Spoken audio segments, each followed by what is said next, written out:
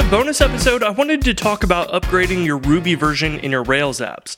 Now, as you can see here, I'm currently on Ruby 3.2.1, and we can run ruby-v to see that. And we can also output the file content of .ruby version, Ruby 3.2.1.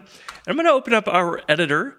And Ruby 3.2.2 was released with a security fix for some things in Ruby. So what we're going to do is we're going to go and edit this. We don't need that Ruby dash at the beginning. That is if you want to use some custom versions of Ruby.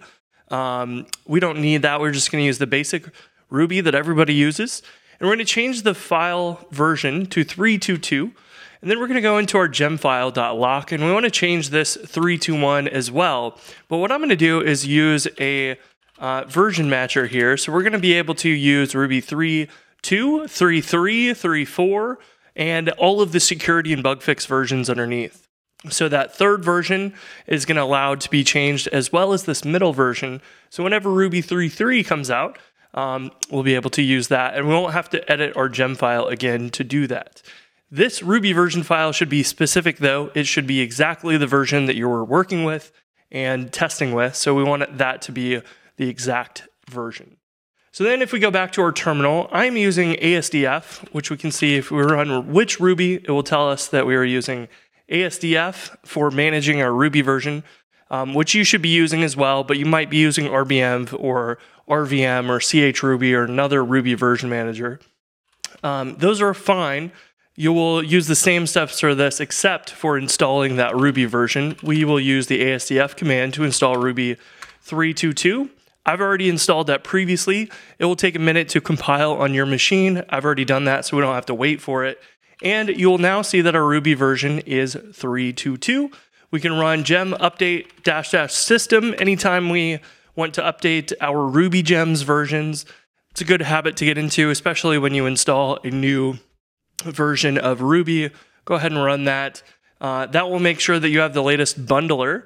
So we will run that because the gems were previously installed on the old version of Ruby. We just want to make sure that all the gems are now installed on the new version of Ruby, and then we'll be good to go. So we'll be able to run our Rails application with that brand new version of Ruby once these finish installing. So there we go. We can go run bin dev.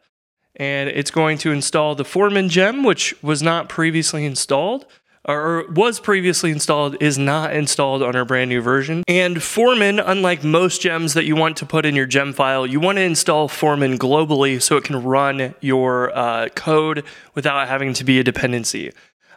So that's already done for us by the bin dev script.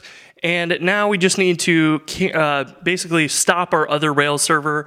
I had it running previously, so we're going to off screen turn that off. And then once it's done, we can run bin dev, and port 3000 should now be available. And there we go. You can also verify that you're using the correct version of Ruby. Here in Puma, it will print that out and say we are using 3.2.2, and we are good to go. So we can open this up in our browser, and now we have our blog running on the new version of Ruby. And then we can just stop our server, run git status. We can run add-p, add those changes and git commit Ruby 3.2.2 and push that up. And because we've wired this up to auto deploy on render, we can go back to our render application. You'll see deploy started for that commit, which is Ruby 3.2.2, and then our deploy is live now after a few minutes. And we can even confirm this by clicking on the logs, and if we look at those Puma logs, it also prints out Ruby 3.2.2, so we're using that in production. Now, render and the hosting services will be the ones responsible for doing the installation of Ruby on your production environment, so you won't have to worry about this yourself. They should be able to detect it and install and deploy that code for you. And all the rest of that is once you have the programming language in the right version, you run bundle, you do those steps that we talked about under settings for the deploy build command. So this is where we run our bundle install, or precompiled assets, and so on. So that is all done for us, and now we can check out our render blog in production.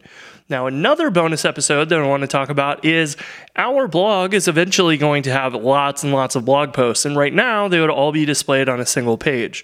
So I would like to add pagination so that our blog has multiple pages on the index, and we can go through those different pages as we add more and more content.